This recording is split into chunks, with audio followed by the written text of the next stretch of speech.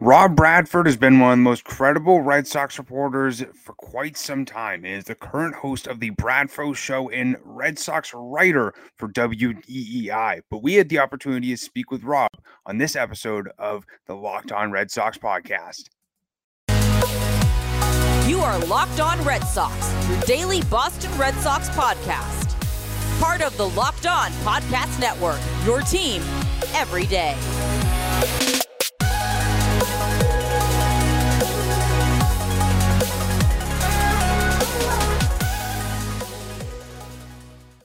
I want to welcome you back into Locked On Red Sox podcast, and thank you so much for making Locked On Red Sox your first listen of every single day. I'm your host, Massachusetts Pirates team insider, Jake Ignazuski, and we have yet again a great interview set up today. We are speaking with the host of the Bradford Show and Red Sox writer for WEEI, Rob Bradford. Rob has been one of the most credible Red Sox reporters for quite some time and has had past experience being a Red Sox beat writer for Boston Herald, Eager Tribune, and has also written for Lowell Sun. But as I just mentioned, he now contributes to WEEI and has had the opportunity to speak with so many Red Sox players throughout this tough season, as well as had the opportunity to interview Chaim Bloom and Xander Bogaerts prior to the season coming to an end. So we spoke with Rob about his journey, as well as what are his thoughts for the Red Sox going into this offseason, as well as much, much more. But I hope you enjoy my conversation with Rob Bradford.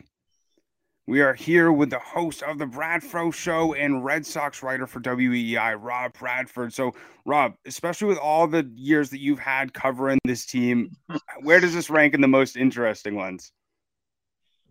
Interesting? I don't know, interesting, but certainly.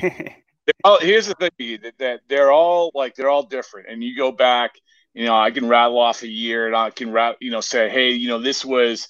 I remember this, and this. For instance, 2012 was a disaster, right? But I can give you more stories from that year than any other year probably that we had. And so for this one, it was interesting. I think really, honestly, the off season is going to be one of the most interesting that we have in a long, long time. And I've heard people with the team say that. I've heard people outside the team say this. Whether or not it could be one of these things where they have a ton of money and they don't spend it, they have a ton of money, they do spend it, whatever it is, but we don't see too many fork in the road off seasons like this. So I think it's going to be pretty cool. I think it's huge for Chaim Bloom's career with the Red Sox. I mean, he has some big decisions to make for the future of this team. Obviously, Xander Bogaerts, Rafael Devers. But, when we had Coop on a few days ago, he sort of mentioned that Xander gave a tiny bit of a smirk when he mentioned about, speaking with the owners. Coop did a great job, man. First of all, excellent podcast with Coop. And it was, when we were doing that, he was – Coop was filming him just at that time, and I didn't notice it because we had like a time limit with Xander, and so we as Coop said in the podcast, we had talked about this stuff. I talked to him a week before. Hey, have they talked to you? Blah blah blah. So we had to get through it. So just hey, yes or no, and so we asked him, have you talked to them about a contract? And he's like, no, but Coop zoomed in on his face. It was so classic. It was so great. It was like it's such a side eye. Listen. There's a lot we can pick through a lot of stuff, but I don't know if they've had this many things that they've had to address at such a high level. Sure, you lose a guy here and there, but in terms of big ticket items, small ticket items, meat and potatoes of a roster, nothing like this.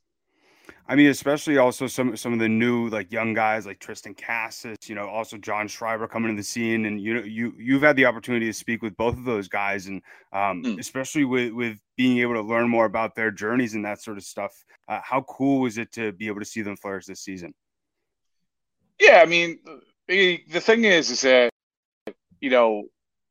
every season has different personalities, right? Every clubhouse has different personalities. We get to know a lot of I didn't know Schreiber. I was at almost the entire spring training. I didn't talk to John Schreiber once, because we're like, well, end up in Worcester. He's re-signing as a rookie, as a free agent, and he's not really on the radar. And so that was no fault of his. It's more fault of mine. But as these guys get called up, and as they get onto the scene, you get to know them a little bit, and that's the kind of cool part. I mean, Zach Kelly, another guy. Zach Kelly, like, until he got called up. Well, I didn't know him at all, but then we did a podcast with him, and he's got a great personality. Even Tristan Casas, I knew him a little bit. I'd done a podcast with him years ago when his second professional year, but it wasn't anything great. It certainly didn't show his personality. But now we get a chance to sit with him and get to know him a little bit and get to know sort of his personality, which is honestly, it's not what I expected. It's not what I think a lot of people expected.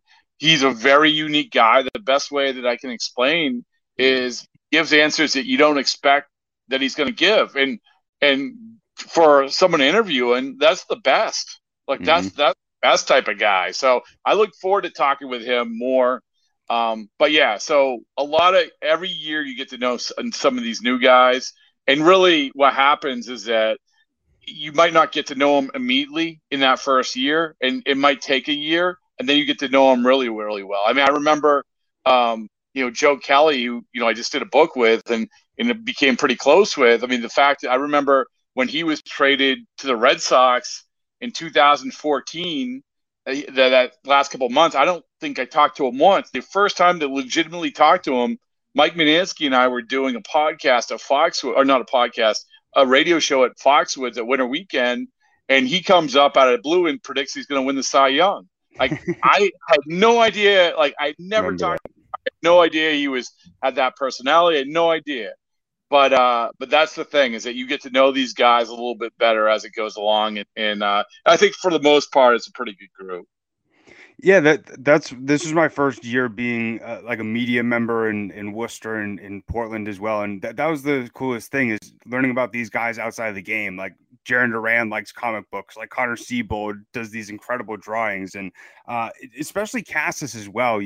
That's something that when Coop was on, he mentioned after the interview, he was like, I was surprised, it wasn't more serious. I was actually able to talk like a guy and not have to button up my answers or anything like that. And that's something when I interviewed him, he just gave you so much good stuff to be able to follow up on. And as you mentioned, as an interviewer, that's all you're really asking for. Yeah, I mean, listen, the best interviews is the best interviews are this is one of the great things about podcasting, is that you just sit down and you talk. It's not an interview. You're just talking.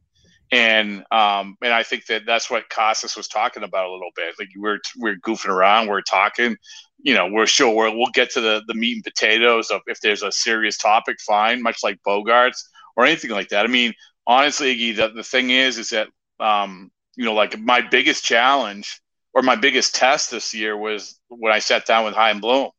And, obviously I'd interviewed Chaim before, and we had all interviewed Chaim. He's been on the radio before a ton of times, but you're sitting down with him for probably a good chunk of time. It ended up being an hour, and there's a lot to get to, and you have to get answers, and there are topics you have to hit. But if you ask him in a way that it becomes like you're checking off boxes, and then he gets in the mode of these long-winded answers that aren't really saying anything, right. And you're like, oh man, it beats you down.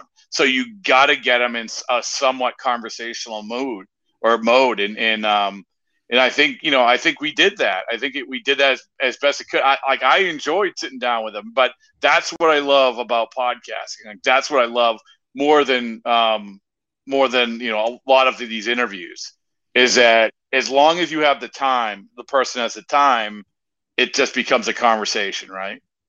Right, and that's why I really enjoyed your interview with him. And you weren't just so focused on everything that every Red Sox fan wants to know about this season, and also sort of like the get you questions as well. That's one of the biggest things, especially now working in sports media, is those sort of questions of that you're just searching for that clickbait question. But especially during that hour of you speaking with Chaim, what was sort of your biggest takeaway from that specific interview? Well, yeah, first of all, it's like, you go into that and you're going to have to, if you don't ask like the the questions that you've been really criticizing or I've been criticizing him for, then I'm not doing my job. So you have to ask him that, and you have to ask him that in a fair way. I mean, there's things that like I was genuinely curious about. For instance, some stuff with Rafael Devers and Xander Bogaerts. I mean, to answer your question, the two things that undoubtedly jumped out to me was, number one, his answer about do you value all the off the field stuff with Xander Bogaerts? Because the perception is you are setting a price on him, and that is that, and it's very cold hearted, and you don't really care about the captaincy or how the fans feel or the clubhouse or any of that. And the line, which I've cited a million times since, was like, he said to the effect of, well, yeah, of course we do, because he's going to his 30s, and if he wasn't that way, he would be he'd be kicked off the bus automatically. Kicked off the bus, obviously saying that they wouldn't have any interest in signing him. So it was that, and then when I asked him about, hey, this lines up with Rafael Devers the same as it did with Mookie Betts, which it does, right? I mean, it does. You're going into a contract year. You're going to that offseason with Mookie. This is the offseason that Chaim took over. He got to January, February, figured out whether or not they were going to be able to sign Mookie Betts. They weren't going to be able to, and they made the trade for what they thought was a good deal. So how is that any different than Devers? And the answer he gave, I hadn't heard before, which was, well, we're in a better spot now where if you do that deal, in other words, you do the $300 million deal, you better have a really good farm system. The Dodgers had the farm system. We didn't. That's why we didn't feel comfortable in going to the lengths the Dodgers did. Now we feel like we're more in a better position to do that. So, I don't know how you come away from that and don't think a little bit more optimistically about signing Devers. So, yeah, so if you talk about the two things, those are the two things. And, it was nice, obviously, to hear during the end of the season press conference when he spoke about that, they're not interested in trading Devers, and that the bogey deal is the number one priority. But it's also been really remarkable to see how he's been able to build up this farm system, and especially with you covering the team for a good amount of time. Does it remind you of any sort of the past times of the Red Sox trying to build up for the future and really try and contend and make a run? We don't know. That's the thing. And I'm sorry, I'm cynical when it comes to this stuff, is that I know it's easy, and I know it's the easy narrative to be like, oh my goodness, like it's crazy. Like, I'll look at the talent and look at where they're ranked in the MLB pipeline or whatever. But we don't know. And honestly, a lot of these guys that we're talking about, Chaim Bloom didn't draft. Chaim Bloom didn't sign. There's no knock on him. But we got to give the guys before him a little bit of credit, right? Tristan Casas was not a Chaim Bloom draft pick. Nick York was. And Nick York has to prove some stuff. He's doing well in the Arizona Fall League, but he has to prove some stuff. We don't know. So, yeah, the farm system's better.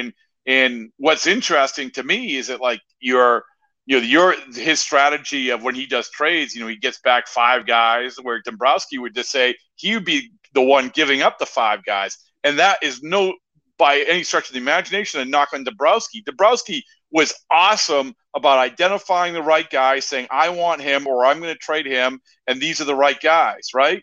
Whereas Chaim, I think, is more of, okay, like, for instance, Benintendi deal. Winkowski, Franchi Cordero, 3 other guys. All right, one of them's going to stick. There you go. That's worth it for us. So, yeah, to answer your question, we'll see. Well, I think that, you have some – it's cyclical. I think that you have some pieces now where you could say, Tristan Casas can come in, Brian Bayo can come in. Yeah, you have some pieces, but we can't say, oh, listen, this is going to be this. You've reached the levels of the Dodgers already. You just can't say that yet. I hope you are enjoying my conversation with Rob Bradford so far, but I just want to take a second to talk to you about SimpliSafe. So the numbers don't lie. In the last decade, over 4 million people have chosen SimpliSafe home security to protect their home. You don't have to earn the trust of that many people without doing something right. And at Simply Safe, your safety is the only thing that matters. I know that because I use Simply Safe on my own home. I'm somebody who has lots of valuables around my house and want to make sure that not only my house, my values, but myself are as safe as possible. And Simply Safe does a great job at that. They use cutting edge security technology that's powered by 24/7 professional monitoring agents that always have your back. And here's one of the biggest reasons why I love it. They have essentially blankets on your home with protection, with advanced sensors in every single room, window, and door. They also have HD security cameras for inside and outside your home, and also smarter ways to detect motion that only alerts you when there's a threat that is real. We all know that, if your dog or cat, walks in front of it, it's woo, woo, woo. Well, Simply Safe does a great job of making sure that it only lets you know when those threats are real, and they are also monitoring experts that use advanced response technology to visibly confirm when a break-in is real. And customize your perfect system for your home in just a few minutes at simplysafe.com/lockedonmlb. You can save 20% on your Simply Safe security system when you sign up for an interactive monitoring plan, and you get your first month for free. So visit simplysafe.com/lockedonmlb to learn more. There's no safe like Simply Safe. Now let's get back to my conversation with Rob Bradford. That's the other thing that I've sort of put a knock on him is he needs to sort of expand his net. The Tommy Pham, the Christian Arroyo, Rich Hill, Waka, all played for the Rays, and you got to expand your net a little bit. And we see Ronaldo Hernandez, Rays guy, Yu Chang, Rays guy. It's just expanding the net a little bit more. And it's great, when he does have those gotcha sort of trades, the Pivetta ones, but Red Sox fans are getting a little bit impatient. But at the same time, I'm also one of those believers in, you got to build a little bit. It takes some time to be able to build a consistent contender. Yeah. Well, I think that the way that they would say is that it's just like-minded thinking. That these organizations are like-minded thinkers. I mean, some of the guys they've claimed off waivers, you look at the teams they've been with, and it's all the Dodgers, the Rays, the Orioles, like they're like-minded thinkers. And so right. They're looking at things very similarly. So I think that's what they would tell you. It's not just, oh, well, we are familiar with that guy. But to your point, we just don't know. I mean, I think he's done some good things. I think he's done some things that, they haven't been so good, but I think really what's going to define him, to your point, is this offseason. And it's not only identifying the right guys, but you have this money to spend. You have to get uncomfortable when you get into free agency. That's a fact. You just do. You just have to. When you want to win in free agency, you have to go to levels which are the levels that you really want to go to most of the time. You have to pay more than you want to. So are you going to be willing to do that? That's what we're going to find out. And, when really thinking about sort of like the big move that the Red Sox need to make during this offseason, a lot of people put the Devers extension, signing Bogey back. But, I've heard you guys talking about on the Bradford show a lot about, a Shane Bieber trade. People have brought up Zach Gallen as well. What do you think could be the big move for the Red Sox this offseason? I mean, it's hard to tell. Like I love the fake trades. It's, our guy Gordo did a great job with them the other day. We'll have another round of them this week, but it's as long as they're legitimate, and it's just good for conversation. But the thing that and I think one of them came up, the Bieber one, which was, I think Gordo had Marcelo Meyer, Bayo, and somebody else in a trade for Bieber. And it was basically what that is the Chris Sale trade all over again, right? So now I don't think that Chaim Bloom will do that deal. Like, I don't know if he would have done the Chris Sale deal. I don't think that's sort of like his modus operandi of trading the highest level of prospects that you have for a major leaguer. Because the way that I think he views it is those are the guys that are going to keep your payroll down and keep everything manageable going forward and potentially be the next star, even though they haven't proved it. And listen, I mean, look at the Chris Sale deal. You weren't going to get away with trading without trading your top prospects in that deal. Exactly. Yet, as we sit here, has Moncada and Kopech really killed them, not having them? No. I mean, they haven't really established themselves as consistent major leaguers. So, it's that'll be an interesting, like the trade thing. It's impossible to tell which way they're going to go. It really is crazy looking back on Moncada, because he was supposed to be the next Jose Abreu, and especially you could put Rusney Castillo in the same boat. Not Moncada is nowhere close to Castillo. But especially you brought up building relationships with players throughout the season and also throughout your career, and that's something that I've throughout my career had tried to learn a lot about, and to be able to also learn about them off the field. And so how have you really learned how to build strong relationships and trust with players throughout your career? I was talking to someone about this actually yesterday, just at the gym, of all places. And it made me think a little bit. And I've been asked this question before. I think the biggest thing is that you have to go and you have to treat them like human beings. Mm-hmm. I mean, and honestly, that's not always easy, man. If you're not around all the time, like if you get dropped into a major league clubhouse tomorrow, you don't know these guys. They don't know you. It's hard. But if you can just talk to them like human beings, and not feel like not feel like they're every time you see them you're gonna ask something of them, and not think that you're always gonna get them.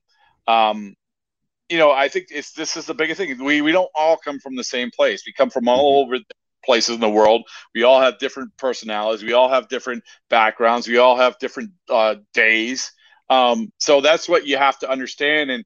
And really, I think another thing, if you do that, if you establish a solid reputation, then it really is in baseball, it permeates the clubhouse, right? Mm-hmm. I mean, so in the clubhouse, maybe you saw this in Worcester, but a clubhouse is a unique thing. They're a tight-knit group. They see each other more than they see their families. And there's a lot of narratives in a clubhouse, right and wrong, factual and not factual, that just live in that clubhouse, are passed from player to player to player. And so if you have a good reputation, that's usually going to be passed from player to player to player. I mean, I remember early on, I was at the Eagle Tribune. It wasn't a big paper, but, Curt Schilling was sort of, a guy who was, for lack of a better term, my sponsor, and he would tell Beckett. And then, so now Beckett liked me. And so now Beckett goes to Lester. And so, and then Pedroia. And so it goes, and then you have to prove yourself every step of the way. So I think the biggest thing to answer your question is a long-winded way of saying this, is that just don't go for the big hit. Mm-hmm. Understand they're human beings, and just be fair, professional, and be okay just to, like, hey, you know what? If today's maybe not a great day to talk to you, that's fine. Or you don't want to talk about this on the record, that's fine. And don't be desperate that I have to do something. So, again, long-winded way of answering that question, but it's kind of a complicated one. Yeah, I completely agree. And that's one of the biggest things with this being my first year doing it is, right when I walked in the clubhouse and I see Tristan Casas to my right, and, going from a fan to a real media member and working in the industry, that was, the biggest learning experience for me, was taking the fan hat off and putting the reporter hat on. Especially I had the opportunity to speak with Chris Sale in front of all the other media people, when he went down in Worcester, and that it was pretty weird to have him staring at me right in the eye. But that's the one big thing, is to remind myself he's a human being as well. And that was one of the funnest things, this past season. I talked to them about, their performance and everything like that. But I also tried to, sneak some get to know you questions in there, like what's on your bucket list? What are your favorite hobbies to do outside of, baseball? And, also, when I see him, ask him about those things. Cole Cottom, his brother he played at Clemson in golf, and now he's a pro golfer as well. So, joke with him about, different golfing stuff, maybe if I had a bad game or something like that. So that was definitely the funnest part, was to, learn about them outside of the ballpark. Yeah, and it doesn't always, like I said, the biggest thing is that if you want to be around, and if you're around, don't always like ask something of them. They appreciate that. You can talk and not force conversation, but it might be something like that. Say, hey, listen, I saw this. I saw in the media guide, you did this, or I saw this in the story. And I'm just curious about it. And a lot of times you'll be talking to somebody and you just be talking, and then you're like, hey, you know what? Will you mind if I actually we talk about this for a story or for a podcast? And I'm going to hold up my tape recorder right now, and they'll either say yes or no. But without talking to them, you'll never get to that point. Instead of just going up to them and just shoving a microphone in their face and saying, "Here's my list of questions." Boom, boom, boom, boom, boom. Right. And it's funny because I sent this to you prior to this interview, but you and I met each other around 10 or 11 years ago. I probably did the same advice back in 2011, right? Yeah, it was the New Hampshire Fisher Cats Sportscasters Camp. It's weird looking back at that video because I'm doing the stand-ups and my teeth are all over the place, and now I'm doing that for a job now. But great. You were the standout of the group, man. I can remember. You're the stand-up, Kevin Gray. Yeah, it was Chris Ryan, I think, was there. Mm-hmm. Yeah, so and Rajay Davis was down there too. We got super lucky that day. Yes, Rajay Davis was there, and I remember that because I think we were doing the exercise of finding something that I can't remember exactly what something I want to say it was something about rafting or something like that he was talking about, but it was okay, find the interesting thing about him, right? And that's the challenge. And I would go into sometimes I go into journalism classes and do the same thing. Say, okay, you bring up this person. Now your job is to find an interesting story. Ask them questions until you find the interesting story. I want to say that we did that with Rajay Davis that day. And then he ends up with the Red Sox, and great guy. Obviously, he has this big moment, which you must have been like, man, I know that guy. Yeah, the guy that just hit the home run in the World Series. I know him. Yeah. I actually sent him the picture from that camp, and he responded to me on Instagram. So that was kind of cool. But the one thing that I remember from that is he was talking about the differences from major league, amenities of having your own chef, getting your own massages. And he's like, down here, we just get whatever food that they give to us. I thought that was the coolest thing. It's crazy. It's crazy. I mean, you see it in Worcester, but they're great down there. But it's we would have Alex Spinellis on a lot, and he started in Greenville. Obviously, he went to Portland, but Alex is great because he's got a good personality. And we're just like, okay, now what do you get for per diem, and how do you spend that? And he's like, okay, we got $30, and really, what you have to do is you have to go to Zaxby's for lunch, and then after the game, we'll go to Waffle House, and that'll be the $30. Boom, right. Oh yeah. Well, that you brought up Zach Kelly before, and we talked to him during the lockout, and he brought up how he got $500 from the A's for draft. And he's like, the next day I had to pay for my rent, which was like $350, and then I had $150 left over. So my friends and I just went out for drinks. I'm like, well, there you go. Oh, dude, how about in spring training? I remember talking. I think it was to Chris Murphy, who had been called up to Portland for a brief time the year before, and this year they got housing for the guy for the first time. He's like, I lost money. He lost money because try getting a house or a place to stay in Portland, Maine in the middle of summer out of nowhere and pay that rent with what you're getting. To think about it, and I totally believe him. Can you imagine that? You're losing money playing baseball. So, it got a little bit better, but it's a little big difference. I mean, you just brought me back to, what we were talking about before. I remember Zach Stort. He eventually played for the Red Sox too as well. But, he was with the Fisher Cats. And I remember he was, talking to my mom or something like that and saying they got $1,000 a month back then. Now, yeah. Kidding me? Thank God it's gotten better, like you mentioned. But yeah, that's crazy. Yeah, it's podcaster money, right? Yeah, exactly. But I love those types of stories, and you've also gotten the opportunity to cover some great moments as well. And I was wondering, what were some of those moments that sifting back in your brain that really come to mind? Oh man, ugh. Well, I gotta say that a career highlight for me happened this past May, and that was when me, Ian Brown, were invited to, with David Ortiz invited us to tag along with him in the private tour at the Hall of Fame. So what happens is that, guys are going to the Hall of Fame. They go to the Hall of Fame. In this case, it was early May, and the Hall of Fame gives them this private tour to say that, look, here's exhibits, and they can invite a couple. So he invited us, and it was so cool. I mean, I'm sitting there. What they do is they start with a 50-minute video of Hall of Famers talking about it. And I thought, oh, well, he'll be way down in front. I'll be way back. I mean, I'm sitting right next to him and I'm watching him, and you could tell it was hitting hard. I mean, it was really emotional.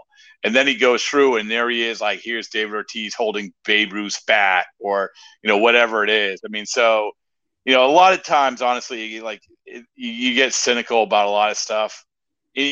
But it's, like, that's you cannot be cynical about that. That is really, really cool.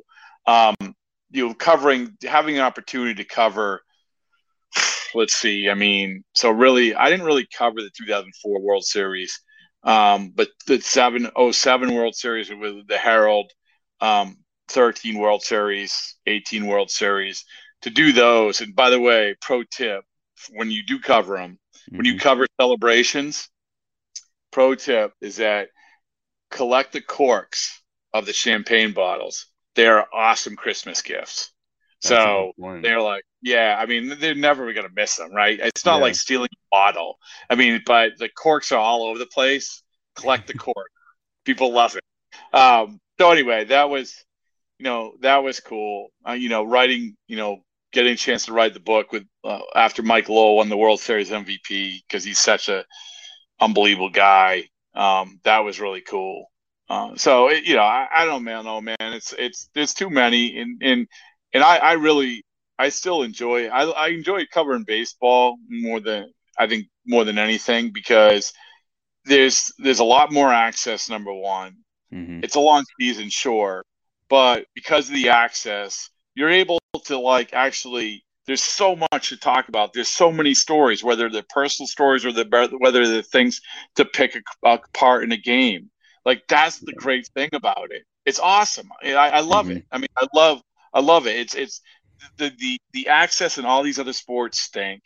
You're not around these guys nearly as much.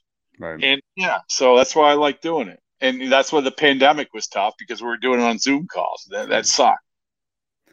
Yeah, this was my first year having the opportunity to. I work for Arena football team full time, and I had the opportunity to travel with the team and like really get to know and become good friends with all the players. And when we lost it in the playoffs, that hit hard, because I made strong relationships with these guys, but it was a great learning experience for me. And that's one of the things I actually tweeted out. Funny enough, you mentioned the celebration. I tweeted out yesterday, I will be in a playoff celebration. And I just see in the clubhouse, all those reporters going up there and asking questions, getting champagne on there. Luckily, I don't care if my hair gets messed up, as long as I'm a part of it. I'm a part of it. Yeah. I mean, it's like hey, don't wear your nice suit. Where Everett Drellick used to like put baggies over everything he had, like his tape recorders. I mean, it's like, it's cool. I mean, it's chaotic, and it's like, but when you're in there, and I hope that comes for you sooner than later, and I know it will. But when you're in there, you have to, it's also like, okay, like I got to talk to these guys. I got to through this chaos. You're talking to guys, and So it's, again, baseball is. How can you not look at these playoffs? How can you not look at these celebrations and be like, "Oh, this is awesome"? It doesn't do with the cheering for the teams or anything like that. It just has to be like out the length of a baseball season and the investment that people have to make in them. That's what leads you to that guttural emotion that you see. Funny enough, speaking about wearing nice stuff, Katie Crawl, the developmental coach for the Sea Dogs, I have a good relationship with her. I was speaking with her about them clinching the playoffs, and she's like, nobody told me that I should wear waterproof mascara, and she's like, I'm gonna have to remember that for next year. Nobody. See, that's one thing. Nobody told me that either. So you learn that. But yeah, exactly. it's cool. You see with the Padres and the Phillies, like the energy that they're just playing with, and also, you know, with the celebrations last night, it's tough not to root for those teams. Yeah, I mean, what we're seeing now is just like how the baseball needs urgency, right? I mean, this is a problem. It's not time of game, all of this stuff, whatever. It's just urgency. Urgency is the one word that you have to come back to. And with the playoffs, everything's urgent. From minute one, it's urgent. Everything counts. I mean, we're going through 18-inning game in Seattle, and however long that was, every single minute is still urgent, even though it's like, oh my goodness, like here we go, like this taking a while to get going, but everything's urgent because it's so important. So yeah, it's that, and I think baseball will be better next year with all the rule changes, and that'll help too. But right now, it's pretty cool with the postseason. I started watching that Seattle game in the 7th, and I like didn't want to get up like to get a drink or anything like that. And I was sitting there for like 2 or 3 hours, and I'm like, geez, we're already in the 18th. But by the way, nobody was like touching the ball. It was like, is anyone going to get a hit? I do hope that you enjoyed my conversation with Rob Bradford, and not only got to learn a little bit from his journey, but also got to get a little bit of an inside scoop on what Chaim Bloom and the Red Sox might be thinking going into the offseason, and also got to hear some funny stories about some of his experience speaking with some Red Sox players. But we're going to do our best, as I've mentioned throughout this offseason so far, to bring you great content each and every single episode. We have lots of great interviews planned for the remainder, not only of this month, but for the remainder of this offseason. Unfortunately, the Christian Koss interview had some technical difficulties, so we're going to be speaking with Christian for Thursday's episode. So don't worry, we're still going to be speaking with the Sea Dogs Offensive Player of the Year, and also much more reporters, prospects, Red Sox influencers as well. But if you want us to speak with anybody or talk about any topics or anything like that, you can let us know over on Twitter. It's LO_Red Sox. You can also follow myself over on Twitter. It's at Jake Iggy, as well as Lauren. It's La 3 laws. Lauren with 4 R's. But we greatly appreciate everybody making Locked On Red Sox their first listen of every single day. Now make your second listen Locked On MLB. Paul Francis Sullivan, please call him Sully, brings you humor, passion, and his unique perspective on every team and the biggest stories from around the league. So follow the #1 daily league-wide podcast, Locked On MLB, on the Odyssey app, YouTube, or wherever you get your podcasts. But hope everybody has a great rest of their day. Can't wait for the next episode, but we'll end it as we always end it. Let's go, Sox. Peace.